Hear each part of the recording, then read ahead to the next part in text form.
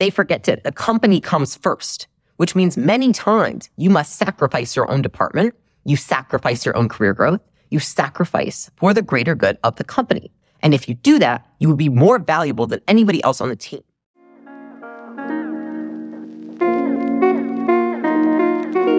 How do you create an unshakable business? I crossed $100 million in net worth by the age of 28. Now I'm growing Acquisition.com into $1 billion portfolio. In this podcast, I share the lessons I've learned in scaling big businesses and helping our portfolio companies do the same. Buckle up and let's build.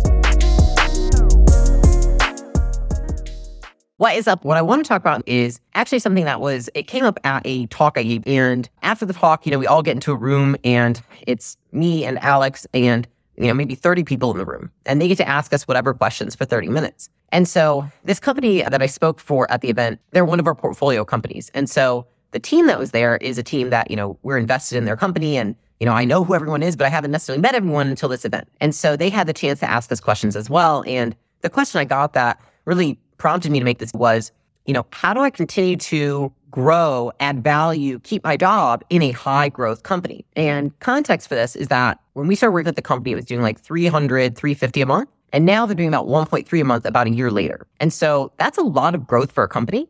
I've been very vocal about the fact, I even said it when I was making my speech of you've got to keep up. And the reason I do this is not to scare people. It's to give people the same knowledge that I have in my head, right? Which is I know that there's a very large possibility that you won't be here in a few years. And I want you to know that too, so that you can beat the odds. And so some people look at it oh, you're provoking fear. I look at it I want to make sure that all the knowledge in my head is also in my team's head. And so they asked this question and it prompted me to make this, which is really, I want to talk about how do you continue to grow in a high growth company? How do you maintain the value arbitrage that you're providing to that company when it's growing incredibly fast? And I think that it's a lot of the times much easier than people let off. It's just that a lot of people don't have the innate character traits. And so because they don't have the innate character traits to continue to grow and be open-minded and coachable, then you're not open to the things that I'm going to provide in this video, right? And so I'll start off with that, which is if someone's not open-minded or coachable, there's really no use in even watching this video or doing any of these things because they're just not going to do it, right?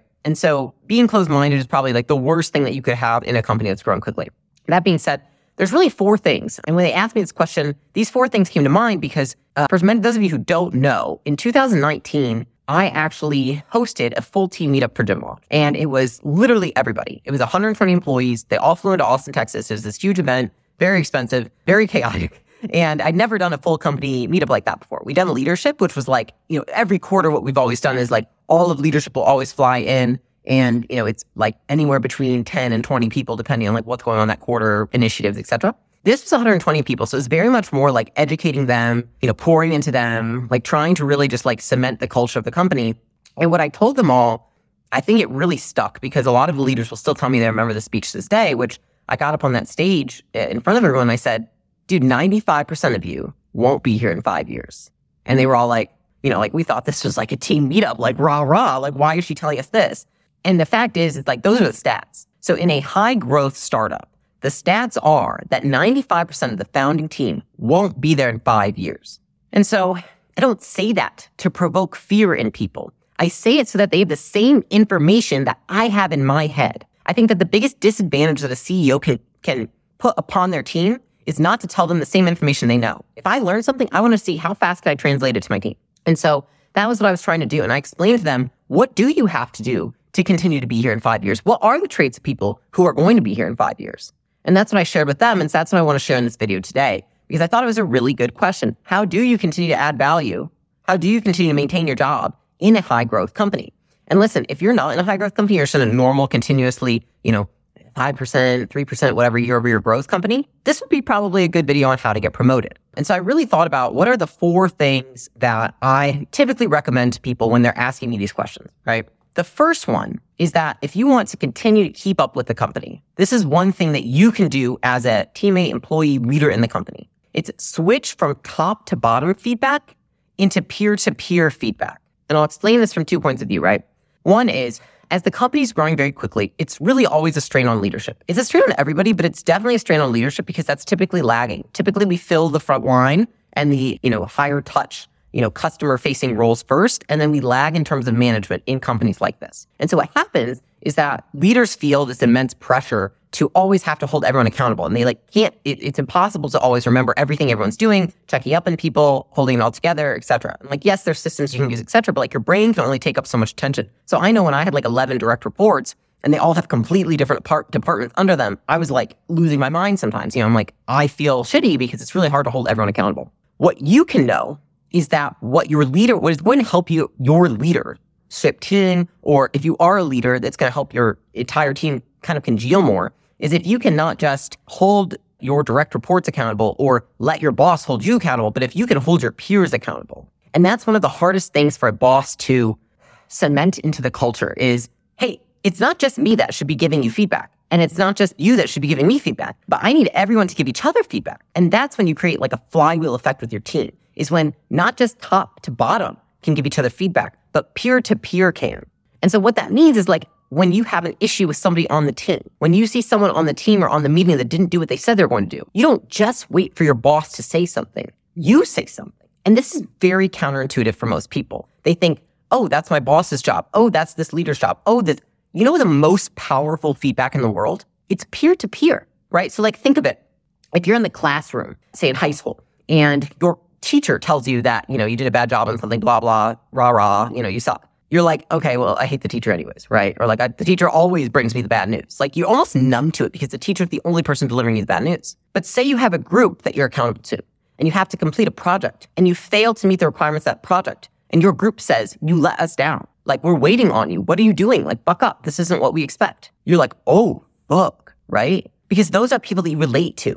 And those are people that it gives you more of a feeling of isolation when you are not able to live up to the expectations of the entire team and not just the leader, because you're almost numb to what the leader's saying. And so if you're in a high growth company, or even just a company in general, stop talking to your boss about your peers and start talking to your peers about your peers. That is one of the best things that you can do in a high growth company. Because what happens is as you continue to add more and more people in the company, the communication becomes vastly more complex. I can tell you that when we had over 100 employees, my main job was figuring out how to communicate something in 8 different ways every time. Any change in the company, anything that was happening, anyone getting hired, anyone getting fired. It's I have 17 different channels I need to put this in. It's text, video, meeting, this, all these different ways to make sure it's disseminated down. And so the number one thing that you can do is help your boss by providing feedback to your peers rather than giving it to your boss and expecting them to do so. Because peer-to-peer feedback is always more effective. And so the number one way you could implement this is on meetings. Really, it's just, when people are kind of showing what did they do for the week, what are they planning to do this week, et cetera. And if you have a thought of hey, I thought they were supposed to do this, or hey, why is this not done? I've been waiting on this person for a week. Say something. And I have a video in here of basically how to get feedback. If you just, search it, it'll come up. And you can use that and make sure as long as you're using that framework on how to give feedback and you don't sound like a complete asshole, it's extremely effective. And so that's the first thing I would be doing. Now, the second thing that I would be doing, and this kind of goes hand in hand, is that instead of just doing top-down feedback, you need to start as an employee, as a leader, as someone in this company, giving bottom-up feedback. And so I'll tell you this is, I was at this event, I was talking to different people and I was saying, do you give this person, the leader, I'll call him David feedback? And they're well, no, I expect that other people do that. I'm the biggest reason that companies fail is because the founder is unaware of the problems that are occurring. It's almost like everyone has this rock, and underneath the rock, there's all these little bugs and shit, and nobody wants to flip it over and show the boss and be look at all these bugs over here. Instead, they're they flip it open and they look, and then they're oh shit, cover it up. And they're I don't want to tell the boss, he's so excited, he's so happy, there's all this growth. I don't want to be the I don't want to rain on the parade. I don't want to be negative. It's there's a difference between providing feedback and productive criticism and being negative, right? It's different. And so that being said, being able to give your boss feedback, being able to manage up is a huge skill and it's very valuable. And the number one thing I see is in people that are green, right? You've never been a management before. Maybe this is the highest role you've ever had. You've never been promoted past where you're at right now. Is that almost all the time, you are not as good at giving your boss feedback as the person who has 20 years on you. So the people that I've hired that have 20, 30 years more experience than me, you know what they're very good at? Giving me feedback. They tell me hey, you did a great job there. Hey, that wasn't your best. They're not afraid to because they know that I value their opinion. And the only way to even find out if your opinion is valued is to express it. And so that's the second thing, is that it is absolutely on you. It's absolutely your responsibility as an employee, as a person of this company, as a representative of this company to give your boss feedback, to tell them where the problems lie, to say, this is all the shit under the rug. Here's the stuff that Sally's not telling you. Here's the stuff that Rich isn't telling you. Do you know how valuable that is? Because it is much easier to solve small problems than big ones. And if you tell your boss the problems when they're small, then they are going to be so grateful that they didn't have to find out later when it was so big that nobody could hide it anymore. And it's just learning and really gathering and mustering up the courage to do so. And that's what stops most people. They're just like afraid to tell their boss. I promise you, your boss will be grateful. And if your boss isn't grateful, then maybe you need to quit. I don't know. Probably an asshole. So anyways, that's the second piece. Now, the third piece, right? If you're looking at how do I continue to add value in a high growth company? How do I get promoted, right, in a normal growth company?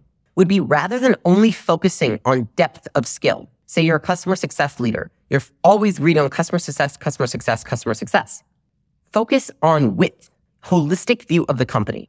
And this is where a lot of leaders miss, is they silo themselves. They only study their department. They only think of their department. They only better their department. The moment that you stop thinking about your own career and your own department and start thinking about the business is the moment you will win. And this is where so many people have it twisted. They think, I've got to make sure my department's the best. And they almost boast about it. A lot of people do, especially in like newer companies, like, well, my department's on lock. Well, my department, my team, my this. What? Like, would you say when you think of like, the amount of irony to this is ridiculous to me, because the only way that a team functions is when they're all functioning as one team, not 10 teams, right? Yes, there are teams within a team, but you can never forget the picture of the whole team. And so a lot of leaders miss this, and they become so wrapped up in their own career and their own resume and their own department and their ego that they forget that the company comes first, which means many times you must sacrifice your own department. You sacrifice your own career growth. You sacrifice for the greater good of the company. And if you do that, you will be more valuable than anybody else on the team. But people don't do that, right? They're too afraid. They want the immediate gratification, the short-term gratification of doing what feels good to them, of doing what they know can get them, a rah-rah on a meeting or like a snap, so you did a great job. But they're afraid of doing the things that delay gratification. They're afraid of taking time to learn about all the other departments and the rest of the company because they're so focused on themselves. And so I'll tell you, some of the best things that you could do as a leader, as somebody that wants to understand the rest of the business when it's growing very quickly is like, first off, learn how to read the P&L. How do you affect the P&L? And a lot of people don't know this. And if your leader hasn't shared it with you, ask that they do. Explain that you want to understand how you affect the P&L. A little pressure on them is good because sometimes they're nervous to share it. I was the first time. It's been like the best thing I could ever do. I always share it now with everybody. I don't care. Everyone should see the P&L. They should all know how the company's doing and how they affect how the company's doing. And so that's the easiest thing you can do. The second easiest thing you can do is ask to sit on other departmental meetings. If you're in sales, why are you not on once a month the marketing and the customer success meeting? I have no idea. If you're running a sales department and you're not on those meetings, I literally don't know what you're doing. Because if you don't understand marketing and you don't understand customer success, how the fuck do you know what to do with the sales department? You have no context. And so in order to grow as a leader, you need to gain context. You need no more depth. Much of the time, everyone already focuses on the depth. They're very proud of their departments. They're very focused on that skill. But you need to expand and see the business holistically. Because you know the most valuable person in the company? It's the CEO. Do you know why they're most valuable? Because they understand all of it. So the more you can understand, the more you take off their plate, the more valuable you are. And I just wish people would understand this a little bit more, because if you do, then you can rise up to the occasion and eventually you can take on a much bigger position. But most certainly, if you're in a high growth company, you will add much more value than you will detract from. So that's the third piece. And then the last piece is if you're in a high growth company, or if you're trying to get promoted within a normal rate of growth company, do 20% of your boss's job. Caveat, do it better than your boss. I tell people this, and I've gotten controversy of it. They're like, what am I supposed to do? I don't have enough downtime lately. You think I can do my job and theirs? I'm like, good luck. But like, if you want to continue to grow in that company, if you want to continue to be adding value, what I have had happen to me many times, and when it is effective, is when someone starts doing the job of their boss, they start taking things from them, but they do it better. And so it's like, if somebody takes something from me, but they do it shitty or half-assed or worse, do I look at them and think they should be promoted? They're doing a great job. They should get a raise? No. I'm like, asshole, I've got to redo that. And so if you're going to take on the responsibilities of your boss, if you're going to try and take things off their plate, make sure that you do it better. And oftentimes, here's the thing. It's not hard to do it better because your boss is doing 5 times more things than you, especially if they're the founder. gosh, anytime someone takes something from my plate, they almost always do it better than me because I'm doing like 30 things at once. I'm operating the company and it's growing quickly. And so it's like, yes, please take it because you'll definitely do a better job than me. And so that's the fourth way that you can grow is take something off your boss's plate and do it better than they have been doing it. And then the last thing I will say, which you could call it a fifth point or not, I don't know, is you need to, if you want to continue to add value, if you want to continue to move up, if you want to continue to be somebody that is a linchpin to the company, you need to understand how the company makes money. And a lot of people, and especially people that, watch my channel and follow me, you're in operations or you're in leadership or either whatever. There's probably 50% of my viewers who you're not in a revenue driving role. You need to still understand how to drive revenue, how the company drives revenue, and then how do you protect revenue? If you're not driving revenue, you're protecting revenue. It's one or the other. And so you need to understand, where do I fall in what bucket and how do I do that? What is the number one way that I can either drive or protect? And a lot of the times what happens is as the company continues to grow, there's nobody looking out for the revenue, the bottom line, the numbers like the CEO. And I can tell you that a practice that I've done, and you can ask your boss to do this, or if you are a boss, I suggest doing this, is teach the team how to read the P&L, teach the team the financials, show them where they're driving revenue, and start holding them accountable for the revenue. Start holding them accountable for the recurring revenue. Start holding them accountable for the profit margins. And the thing is that many times, if you're a leader, you feel like you can't do this. But the only way for your people to grow is for you to actually make this what they are responsible for. And it's almost like you have to go what is against what is intuitive. What is intuitive for you to take responsibility for everything. But if you take responsibility for everything, they never have a chance to take it for themselves. Therefore, they never grow. Therefore, they're never capable of doing it. And so if you say, you are now chief revenue officer, you now look out for the bottom line. Or if you ask your boss, like, how do I protect or drive revenue? I want you to tell me, and I want this to be my focus now. Because any role is either driving or protecting. That's one of the most valuable things you can do, because the number one piece that people forget to continue to look at as a company continue to grow and grow and grow is a lot of times the bottom line and then new ways to drive revenue. They think, if it's good now, it's always going to be good. We're growing so fast. You know what happens after you grow fast? You hit a wall. Grow fast, hit a wall. Grow fast, hit a wall. And a lot of the time, people grow fast, hit a wall, and never come out of that wall. And the reason is because there's like one person with a brain, and then everyone else is just relying on that person to think. They're relying on that person to focus. They're relying on that person to do all the hard work and all the thinking. And so if you can be the valuable person who can come up with other ways to drive revenue, other ways to protect revenue, and educate the rest of the team on how they do that too, you will become a linchpin to your organization. And so again, just to kind of recap that, really the 5 ways that you can continue to grow in the company or to get promoted in a normal growth company, right? 1 is peer-to-peer feedback. 2 is bottom-up feedback. 3 is not just going deep into your knowledge or expertise, but expanding it, being more holistic in terms of your view of the business. 4th is doing 20% of your boss's job, but better. And then lastly is knowing, how do I protect or drive revenue? And so I hope this is valuable. If you're a leader, share this with your team. Let me communicate it to them, because I have done this many times with my team, and I try really hard to educate them on how they can do these things and how they can continue to add more value. And if you don't tell them, don't expect them to do it. With that, I hope you enjoyed this, and I will see you on the next one.